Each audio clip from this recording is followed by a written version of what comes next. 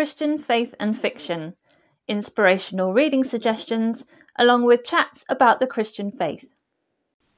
The following episode is an audio version of a video that I recorded for my YouTube channel, Christian Faith and Fiction. If you would like to watch the video rather than listen to the audio, you can do so by clicking the link in the show notes. Please do share your thoughts by commenting either on the video or on the relevant blog post, links in the show notes. Hello, welcome back to my channel, Christian Faith and Fiction. My name's Lou, and this week I'm going to share with you some encouraging verses in the Bible to do with God's love. February is kind of traditionally known as the month of love, mostly because Valentine's Day falls on the 14th in the middle of the month. It's so true that God's love is so much greater than any other love that we could find on earth. God's love is greater than any romantic love that we may experience or any parental love that we may have had. It's even greater than any fictional love that we may have read about. God's love is even greater than Mr. Darcy's love for Elizabeth in Pride and Prejudice. On this channel I talk a lot about Christian books, and obviously the greatest book, one that has the most value to me, is my Bible. And so I want to share with you 10 verses today to encourage you about God's love for you. As you're watching this video, please do add your favourite verse on God's love down in the comments. And if you're not subscribed to this channel, after the video is finished, please do go and check out the other videos that I make on this channel to see if it's something you would like to subscribe to. I'm going to be reading from the NIV version. This particular one is the Holy Bible by Zondervan, and I'll leave its details in the description. And the first verse comes from Exodus 34 and verse 6. Just to give you a bit of context, this is where Moses is getting the second lot of stone tablets with the 10 Commandments written on them after everything kind of went a bit pear-shaped after he got the first lot, and he is up on Mount Sinai, up the mountain, and the presence of God comes down. The Lord comes down in a cloud and stood there with him and proclaimed his name to Moses. So this is what the name of the Lord is. This is his sort of essential characteristics, who he is mostly known as. And proclaimed his name, the Lord, and he passed in front of Moses, proclaiming, the Lord, the compassionate and gracious God, slow to anger, abounding in love and faithfulness, maintaining love to thousands, and forgiving wickedness, rebellion and sin. Yet he does not leave the guilty unpunished. He punishes the children and their children for the sin of the parents to the third and fourth generation. Moses bowed down to the ground at once and worshipped. So right there in that passage, God is declaring his name and his characteristics to Moses. And there are the two things, the love of God and the justice of God. His love of people and his hatred of sin, right in the centre of God's character. And you can see throughout the whole Bible how he manages to bring those two difficult things together in a plan to save us and save us from our sin. And we're going to see more of that in a minute when we go to some more of the verses later on. But how wonderful, right at the very heart of God's character, is his abounding love and faithfulness, maintaining love to thousands. The second scripture is found in Psalm 136, and in this psalm, every single verse has this refrain to it: his love endures forever. So give thanks to the Lord, for he is good, his love endures forever. Give thanks to the God of gods, his love endures forever. Give thanks to the Lord of lords, his love endures forever. And I'm not going to read all 26 verses of that, but that's like a praise song in the book of Psalms, where the people of God will come and just declare that the Lord's love endures forever, 26 times in that one passage.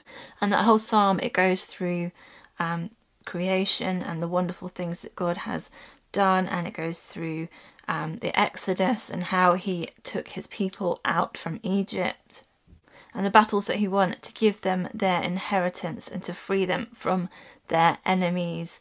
And all of this is just to show how much God loved his people Israel, and how much he loves us as well, as it's included in our Bible, in our scriptures. The third passage is found in Isaiah 54 and verse 10.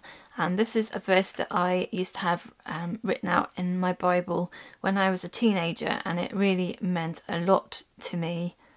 It says, "Though the mountains be shaken and the hills be removed, yet my unfailing love for you will not be shaken, nor my covenant of peace be removed, says the Lord who has compassion on you." Isn't it great that no matter what is going on in the world, no matter how chaotic the world seems, no matter how shaken the society seems, no matter how shaken we seem in ourselves, that the love of God is still firm and secure, that we can stand on that. God's love will never be shaken. You know, in the world right now, as I'm filming, there are reports of earthquakes happening, of literal shaking of mountains and of hills, of the earth literally shaking. But maybe there's like metaphorical shaking going on in your life right now. Maybe the society around you or the world around you feels like it's shaking. Maybe you feel like you're shaking inside, maybe physically, from anxiety and stress. Just hold on to that God's love will not be shaken. God's love for you cannot be taken or removed. He will not take his love or his peace from you, no matter how shaken you feel. No matter what's going on around you, God's love is secure and will be with you. That's been such an encouragement to me throughout my life, no matter what's been going on. God's love is there for me always. The fourth verse is in Jeremiah 31 and verse 3, and this is at a time when the people had really messed up, the people of God, and they'd been taken into exile. They'd lost everything, and Jeremiah is speaking to them and saying that they would be brought back, they will be built up again. And it says, "The Lord appeared to us in the past, saying, I have loved you with an everlasting love. I have drawn you with unfailing kindness. I will build you up again, and you, Virgin Israel, will be rebuilt. Again you will take up your timbrels and go out to dance with the joyful."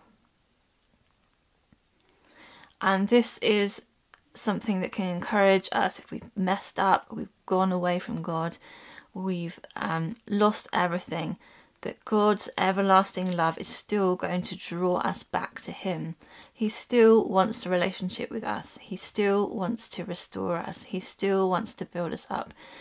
Even if we haven't gone very far away, you know, if we just messed up this day, come back.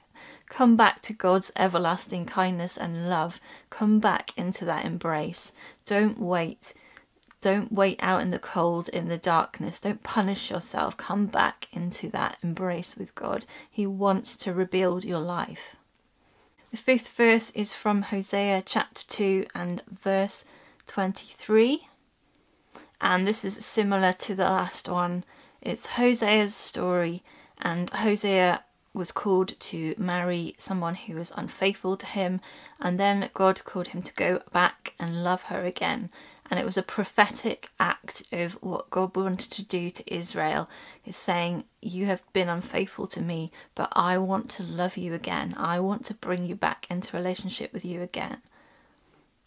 It says, "I will plant her for myself in the land. I will show my love to the one I called not my loved one. I will say to those called not my people, you are my people. And they will say, you are my God." The love of God is able to get past even our unfaithfulness to him. The love of God wants to be drawing us back into a relationship with him. He loves us so much that he is willing to pay the ultimate price to get us back into relationship with him. And how amazing is that? How wonderful is that? Isn't our God to be worshipped? How amazing is our God, and how amazing is his love for us? Moving into the New Testament now, and perhaps one of the most famous verses about God's love, maybe even one of the most famous verses in the Bible, is John 3 verse 16. And it says, "For God so loved the world that he gave his one and only Son, that whoever believes in him shall not perish but have eternal life." What an amazing gift of love to give to a person, to give to us his only Son, the thing that he loves the most in the world, the Father gave to us for us. The thing that was most valuable to him, the thing that was most valuable to Jesus, his own life, he gave for us so that we could have an eternal life because he loves us so much.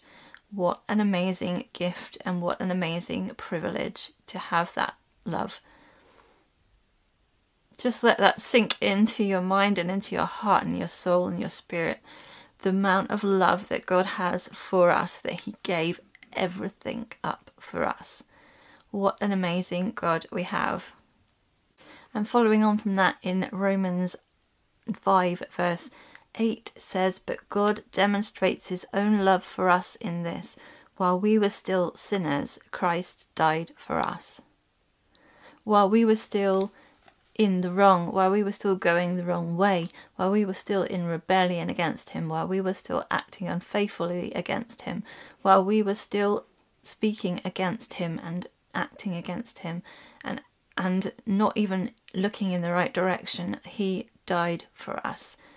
His love for us was so much that he died for us while we were still sinners.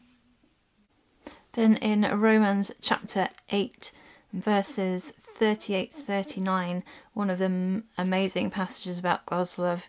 "For I am convinced that neither death nor life, neither angels nor demons, neither the present nor the future, nor any powers, neither height nor depth, nor anything else in all creation will be able to separate us from the love of God that is in Christ Jesus our Lord."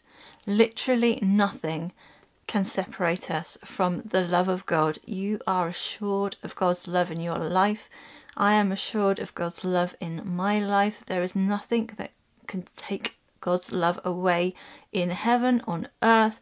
No powers, nothing can take God's love away from you and from me. How amazing. How amazing is that? Isn't that just encouraging? It's such an encouraging, I mean, that whole chapter is such an encouraging chapter, but yeah, nothing can ever separate us from the love of God. And then the 9th and 10th verses come from the book of 1 John, the letter that John wrote, and the first one comes from 1 John chapter 3 verse 1. "See what great love the Father has lavished on us, that we should be called children of God, and that is what we are. The reason the world does not know us is that it did not know him." God's love has made us his children. When we come to Christ, when we believe in Jesus, when we believe and accept his death and resurrection, then we are made children of God. We're made members of his family. We belong to him, and his love for us cannot be broken. And finally, in 1 John chapter 4, there are several verses. John writes a lot about love in his writings, but from verse 16 onwards, "And so we know and rely on the love God has for us. God is love. Whoever lives in love lives in God, and God in them. This is how love is made complete among us, so that we will have confidence on the day of judgment. In this world we are like Jesus. There is no fear in love, but perfect love drives out fear, because fear has to do with punishment. The one who fears is not made perfect in love. We love because he first loved us. Whoever claims to love God yet hates a brother or sister is a liar. For whoever does not love their brother or sister whom they have seen cannot love God whom they have not seen. And he has given us this command: anyone who loves God must also love their brother and sister. That passage is both encouraging and a challenge to us. First of all, again, it says God is love. God's characteristic, as we said right at the beginning, his character is love. It's part of his essential identity. He is someone who loves. And because of his love, first of all, we don't have to be afraid of punishment. We don't have to be afraid of our eternal destination, because if we've accepted Jesus, we can know that God's love is for us and that we will receive eternal life. And as a challenge to that, because God has loved us, we must love other people. We must love our brothers and sisters. We must love our enemies, as it says elsewhere in the Gospels. We must show love to other people because he loves us. But we need to know that we are loved by God first and foremost. Because if we don't fully know the love of God, we won't fully be able to show the love of God to others. So let's just grasp that this month. I'm just going to encourage you to take hold of the love of God. I'm going to encourage myself to remember throughout this month the love of God for me, and how much he paid for me, and how much I mean to him, and how much he is fighting for me, and I can never be separated from that love. I am secure in his love. Let's just pray. Father God, I'm so thankful that you have given your son Jesus for me on the cross. I thank you for that outpouring of your love on me that you have shown through that act that will last for eternity. I thank you that nothing can take away your love from me. There is no power, there is no sickness, there is no darkness, there is nothing in all creation, there is no shaking of the world that can take away your love for me. And I thank you so much that that leaves me in such a secure place that I can accept your love, and I receive it today, Lord God. Please help me to show your love to others. Help me to be a better lover of other people, to show your love through me. Lord God, I want to do that. Help me. In Jesus' name, amen. I hope that those scriptures have encouraged you, those Bible verses have spoken to you, and that you've been encouraged again about the love of God. As I said, leave down in the comments any Bible verses that you find really helpful about the love of God. I hope that you have had a really great week, and until next time, God bless. Bye. Thank you for listening to the Christian Faith and Fiction podcast. If you would like more information, you can click the link in the description. Don't forget to subscribe on your podcast app to make sure you catch the next episode.